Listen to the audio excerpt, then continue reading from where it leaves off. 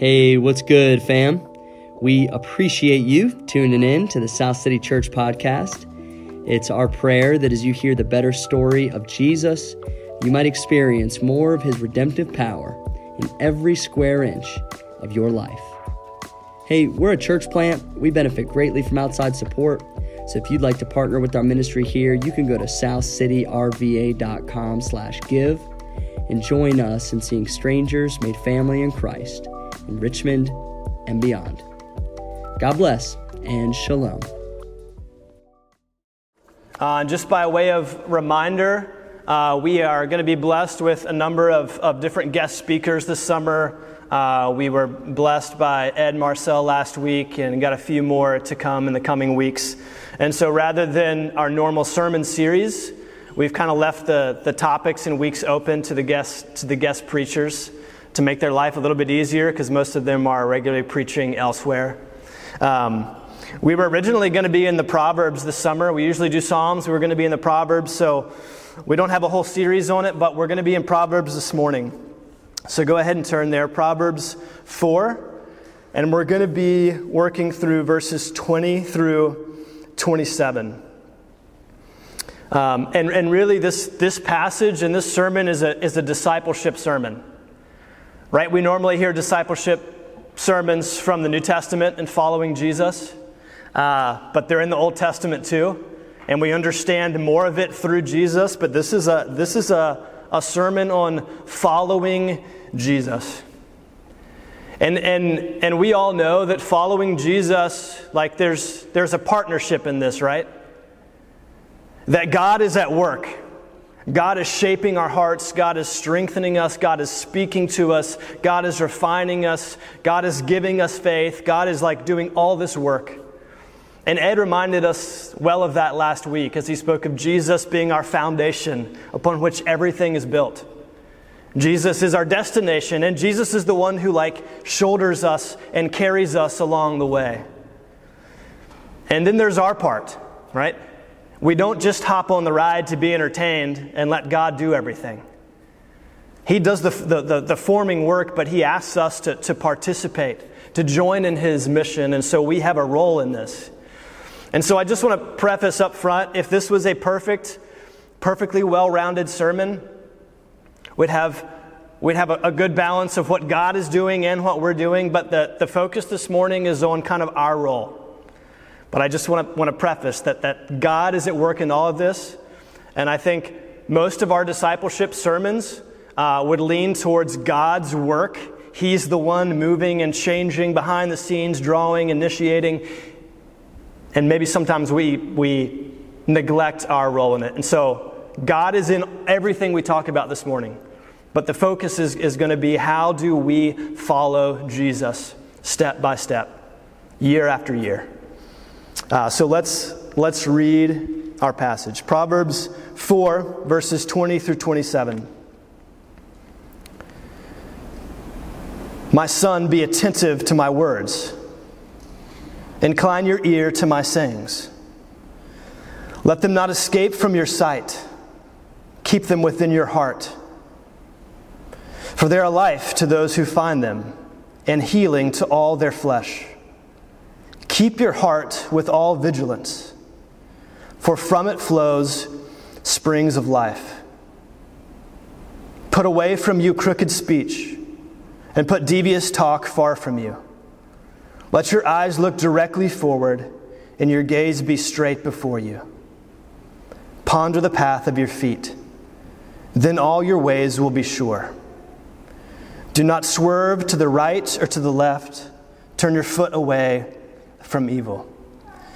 This is the word of the Lord.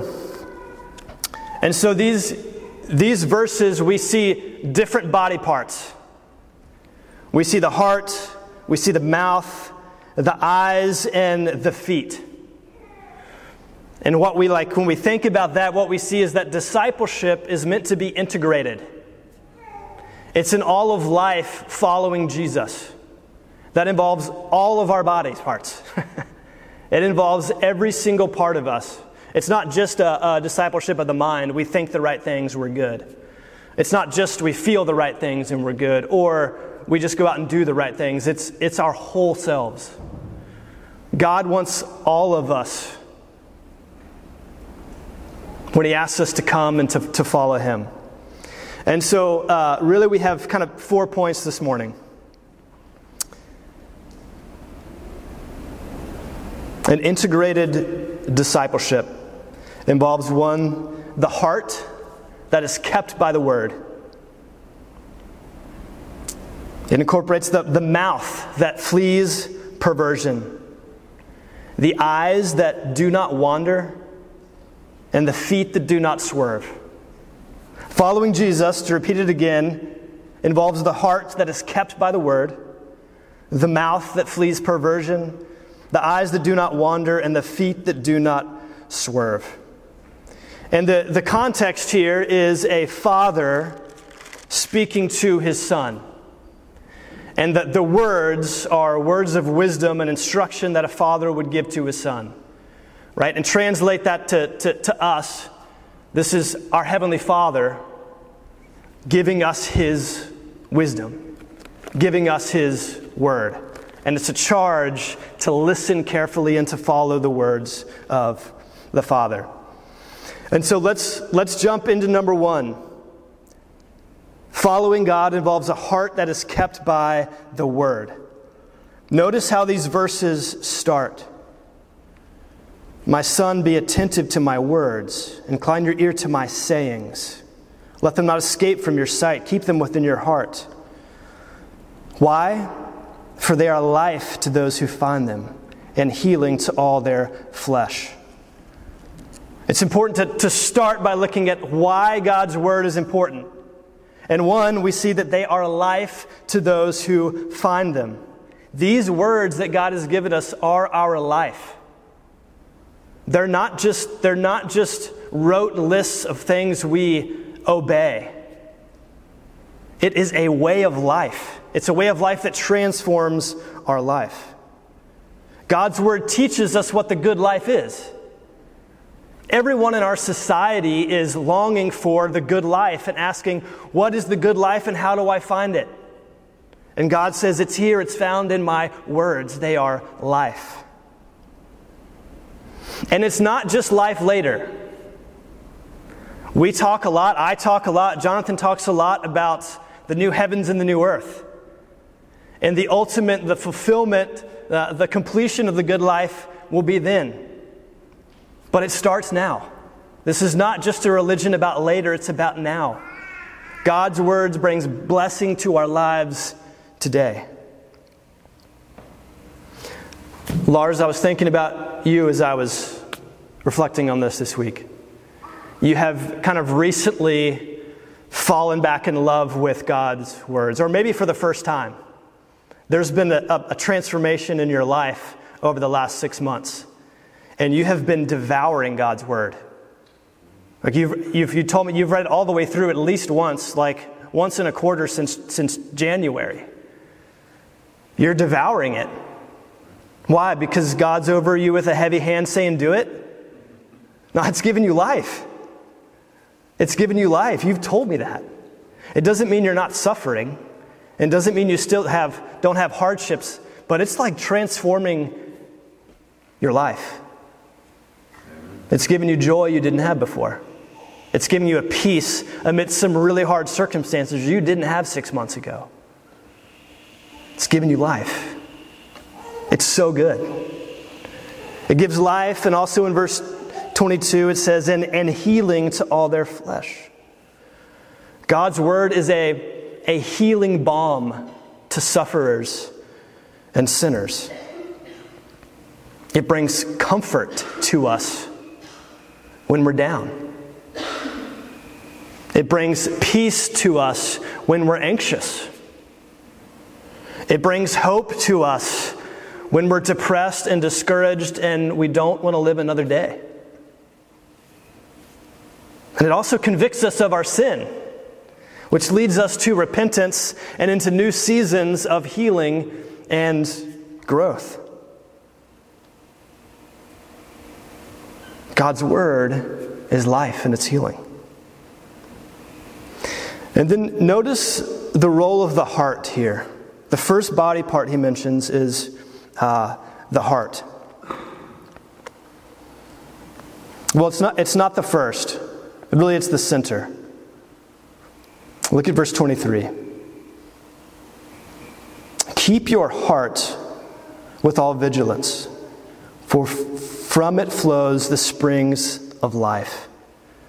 In the Hebrew, and it's translated in the NIV, it actually says, above all else, keep your heart with all vigilance. Like above all things, above everything else, keep watch over your heart. Protect your heart from straying, from wandering.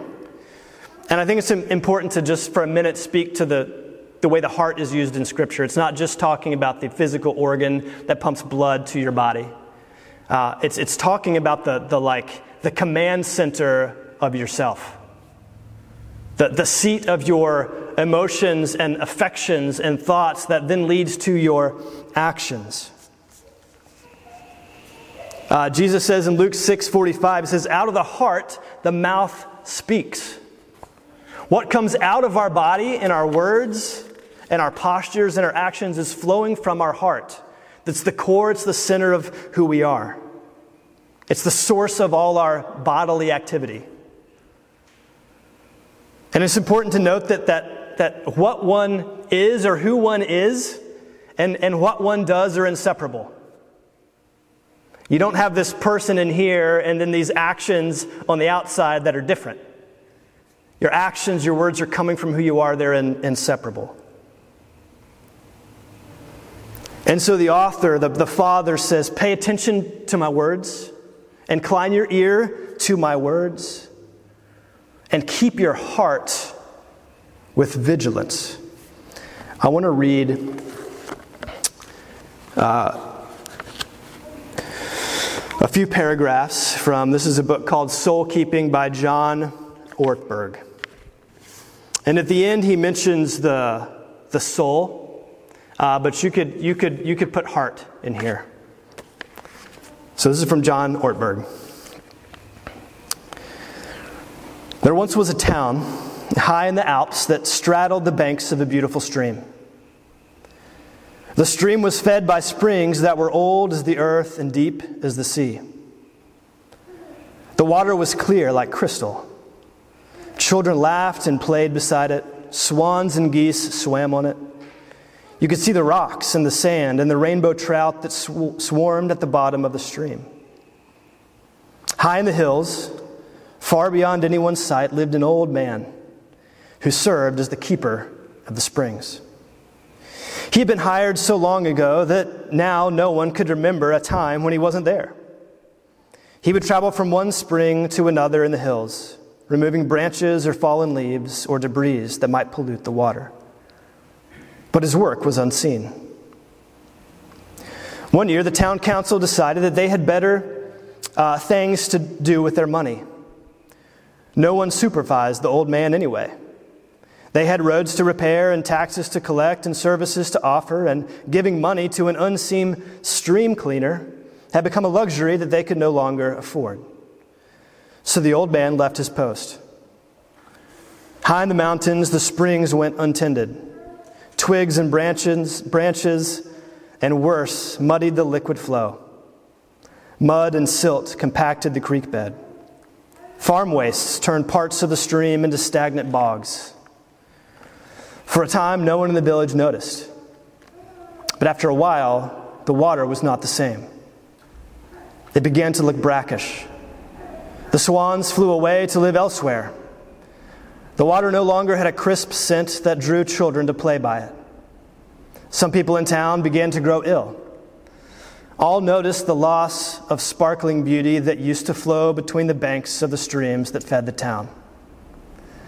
The life of the village depended on the stream, and the life of the stream depended on the keeper. The city council reconvened. The money was found. The old man was rehired. After yet another time, the springs were cleaned. The stream was pure. Children played on its banks. Illness was replaced by health. The swans came home, and the village came back to life. The life of the village depended on the health of the stream. The stream is your heart, and you are the keeper.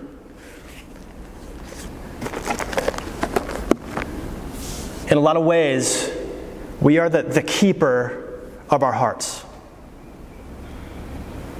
The center of who we are, from which everything else flows, we're called to be vigilant and watching over and guarding it, so that it doesn't become polluted, that it remains pure. Ultimately, God is the ultimate keeper of our hearts and our souls, but we are invited to play a role in this.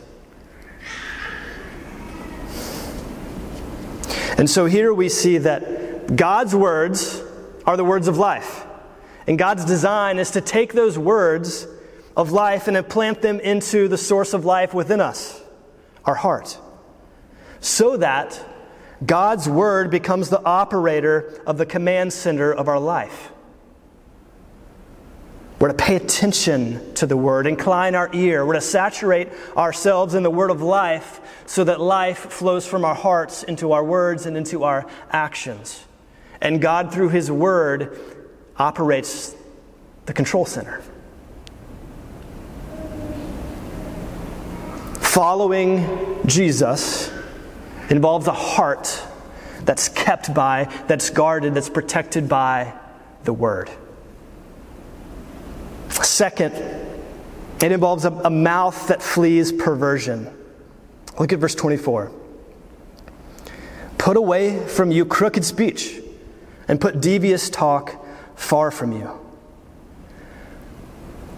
And so we see it's not just enough to restrain the heart, although that's part of it. One must also keep track of the body parts, the members through which the heart works. So we're to watch our speech. We're to put away crooked speech and put devious talk far away from us. There's a lot of different categories of speech that we could talk about, but I want to highlight 3 that I think might get us in the most trouble, and ones that can go unnoticed. Like there's certain things we all know we shouldn't say, certain ways we shouldn't speak. But I think we struggle with these in ways that we're actually self-deceived and we don't know we're doing them. And the first is gossip. Gossip is taking someone else's truth where it doesn't belong. It's not always necessarily malicious intent like slander, but it's subtle. We take information that belongs to someone else and we take the authority to extend it places it shouldn't go.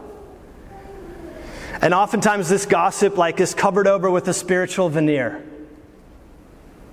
Right? How many times have you said, like me, hey, I'd love for you to be praying for this person. I heard that they're really struggling with this. That sounds holy. You're inviting a brother or sister to pray. But if you're like me, there have been many times where you actually, if you get beneath the surface, you're asking them to pray so that you can point out someone else's weakness. So under the surface, you feel a little bit better about yourself. Be careful, brothers and sisters, of gossip. Especially gossip that seems spiritual, but isn't actually loving and probably is being used to serve yourself in some way. Woman that Lee and I used to go to church with, she was a hairdresser. And she had a little salon in her house. And I remember her one time sharing about all the gossip that would take place in her seat. All the gossip that these women would share with her and other women in her basement. And she said it was astounding, the gossip that would take place in her salon. And this is not just true of women. This is men and women together equally. We struggle with this. Watch your language. Put away gossip. Put it away, far away from you. How about half-truths? Right? We start by saying something that's true, and at some point in the conversation, we bend it a little bit. We fabricate it, we embellish it just a little bit, and usually because it serves us well. I've had times where I've gotten into the middle of a conversation, shared something, and I realized that where I was going in the conversation was going to look bad upon me, and so I kind of rewrote the story on the spot. It was subtle, it's fast, so I didn't look bad. Beware of half-truths. The Lord wants full truth from us, not partial truth. The last one I want to mention is flattery, which the definition of flattery is excessive and insincere praise, given especially to further one's own interests. Do you ever flatter somebody? Say something positive or affirming that deep down you don't actually believe? Because if you do so, they'll like you more. When what that brother or sister actually needs is some hard-spoken truth. To say, hey, actually, you wounded me in this way. This offended me. We're called to speak the truth to one another in love, not to offer flattery. That's disingenuous and that serves ourselves. Don't build one another up so that you're built up. Be honest with one another. And at times that means speaking really hard truths to that person because you love them and you want them to grow, not stay the same.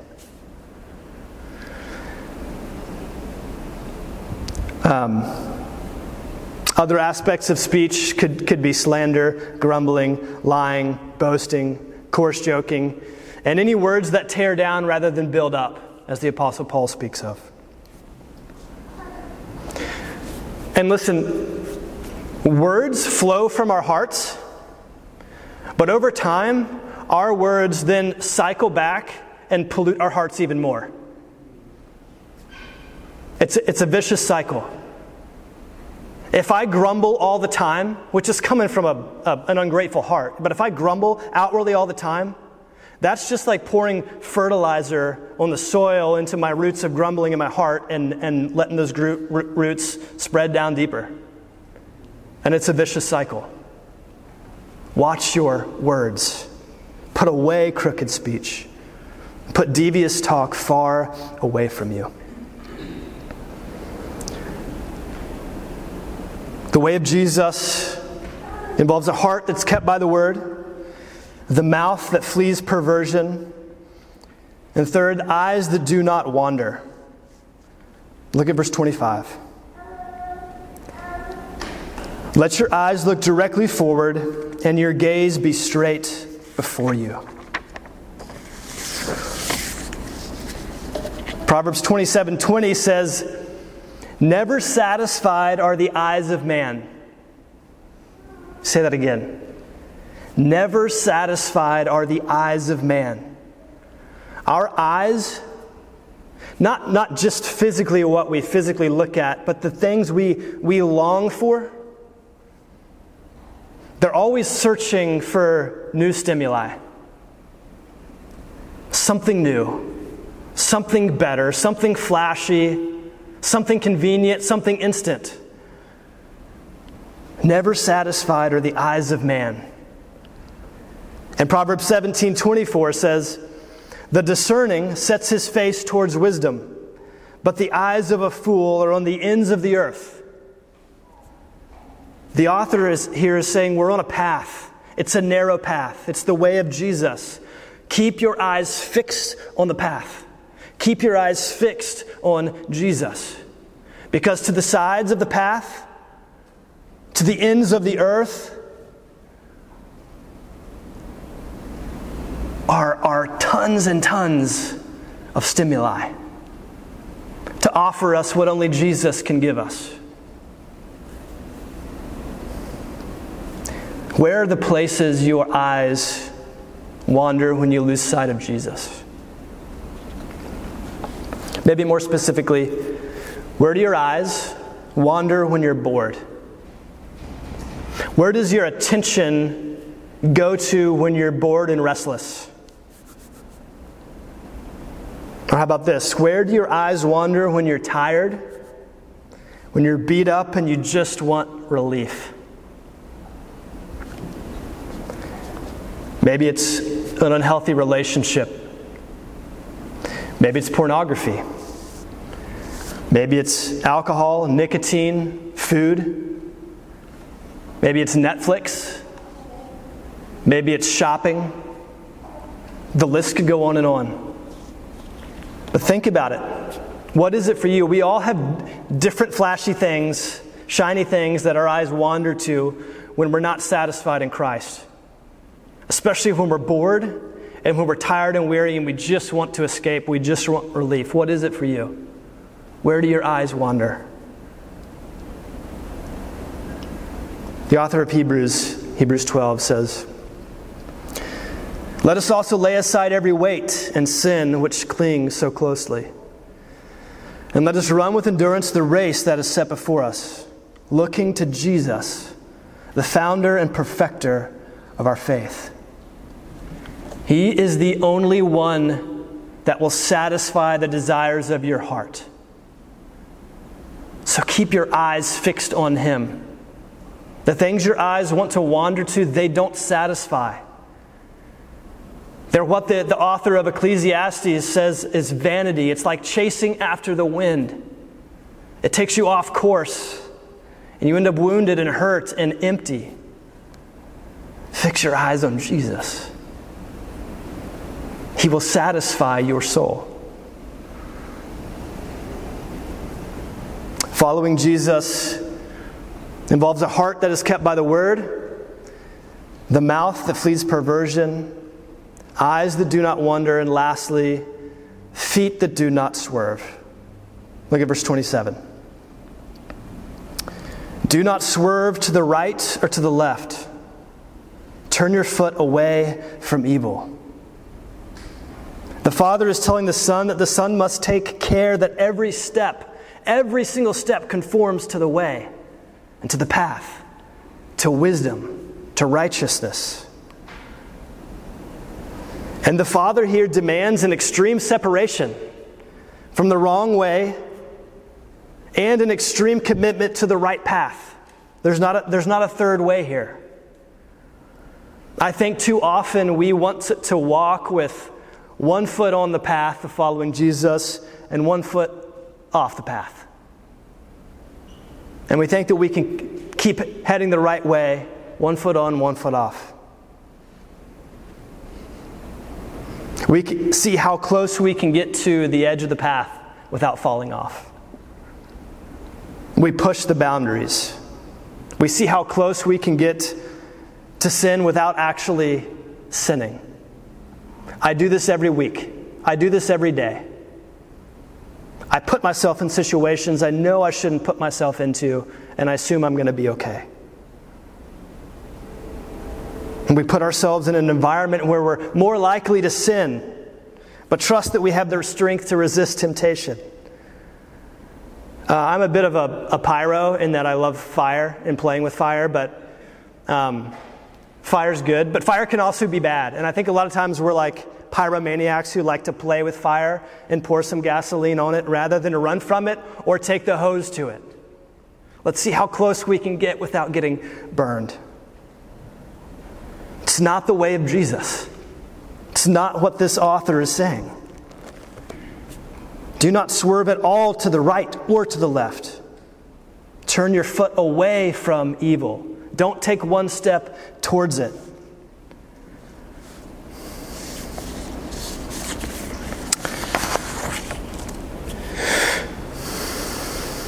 I'm going to switch up my structure here briefly. We're good on time. I'm going to give a little bit of application and then going to end with something else. Some application. Immerse your life in the words that are good and true. Immerse your life in God's Word. Spend time in it daily. Reading it, memorizing it, meditating on it, journaling about it, praying it. I know we talk about this a lot, but it seems to be in Scripture a lot. Immerse your life in God's Word.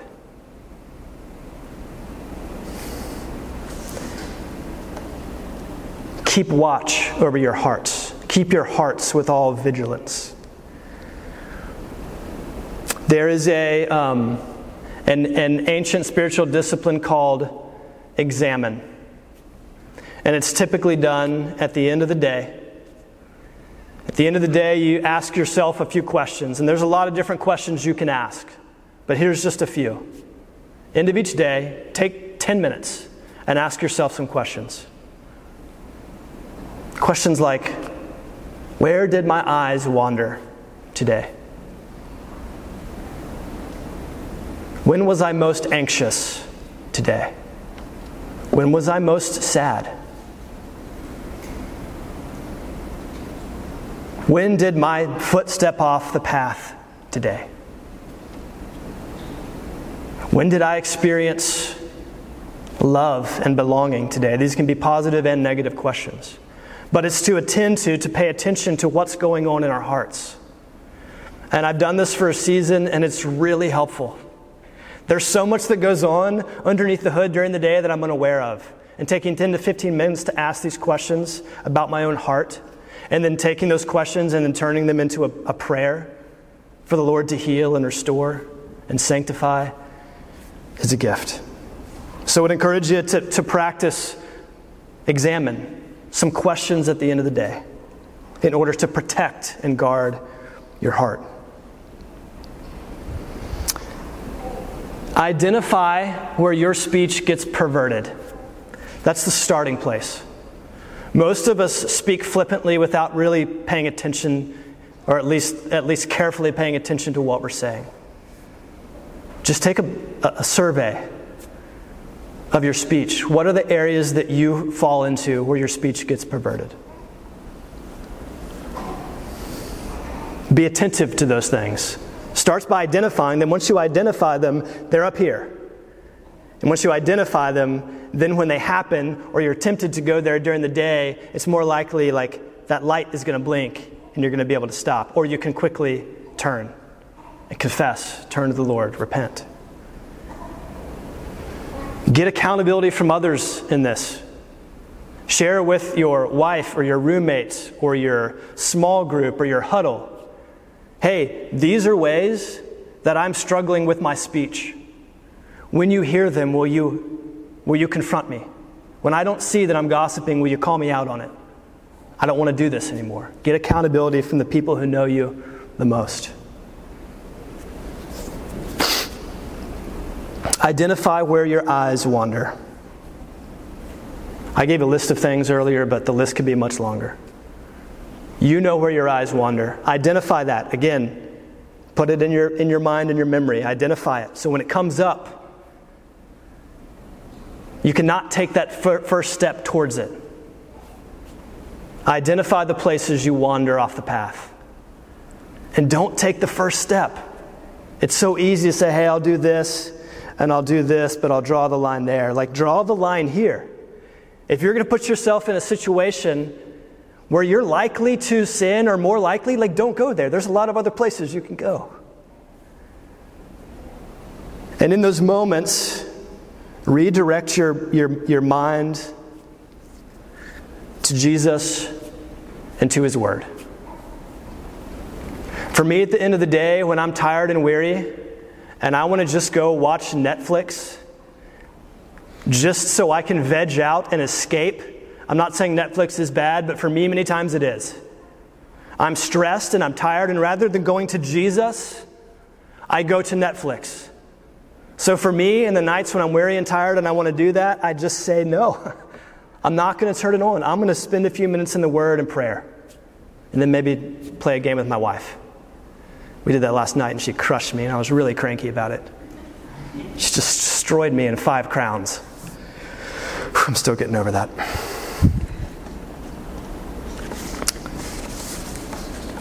So let's end with Let's end with a reward. What's the purpose of all this? Is it to heap up rules and regulations to make our lives harder? It's not. And we're just going to look at Proverbs 4 and Proverbs 3. What's the reward for walking on the path this way? Look at verse 18. The path of the righteous is like the light of dawn, which shines brighter and brighter until the full day. Following Jesus down this path keeps us out of the darkness. Keeps us in the light where we can see. And where the light is, there's life. Look at verse 6. Do not forsake her, being wisdom. Do not forsake her, and she will keep you. Love her, and she will guard you.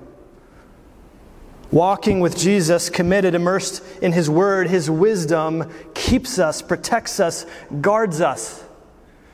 It doesn't mean we'll have less suffering in life, but it means we'll have less folly and foolishness that leads to a bunch of self-inflicted pain. It's a better way to live. It will protect us from our own stupidity and danger.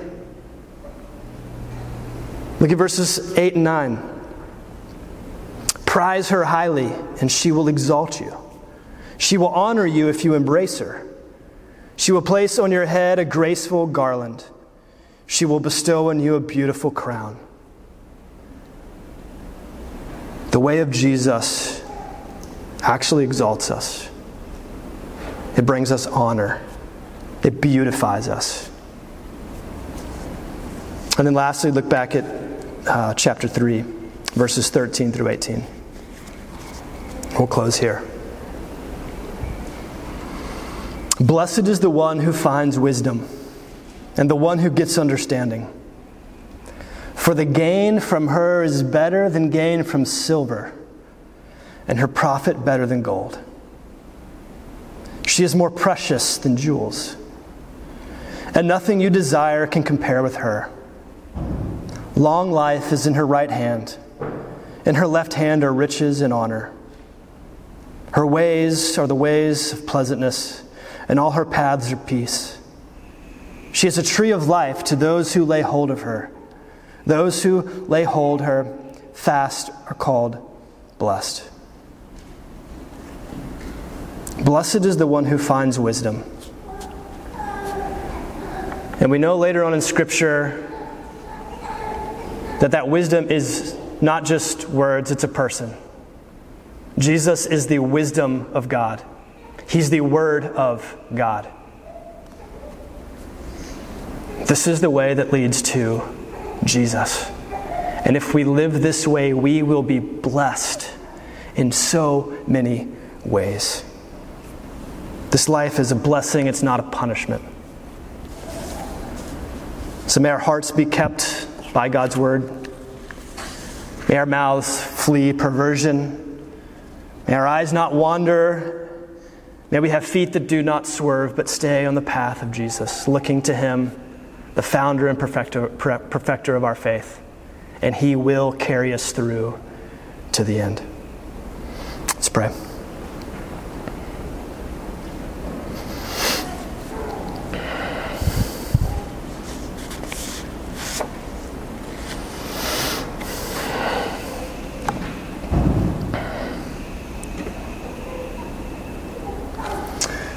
Heavenly Father, we thank you that you have made a way for us to experience the good life.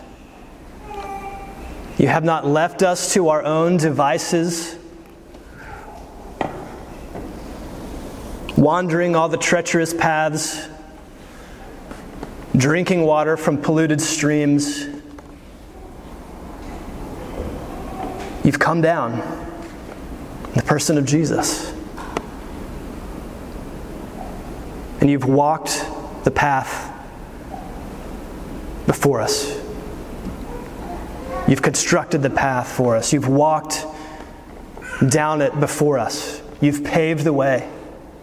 And you've given us your Spirit that we can continue on the path. You've given us your Word to keep us from erring and falling off. You've given us your word. You've given us Jesus to look to be satisfied so that we don't need all the temptations that we want to go to, that never satisfy and leave us wounded. You've given us everything we need. May we keep going forward. Lord, give us the strength to be disciplined in our relationship with you, to guard our heart with all vigilance, to keep our eyes fixed forward,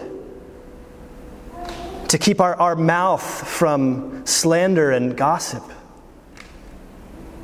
and to keep us moving forward by faith step by step. Give us zeal. Give us an excitement for this, Lord. Help us to see you more clearly, and may you satisfy our souls. Thank you for speaking to us this morning through your word. In Jesus' name, amen.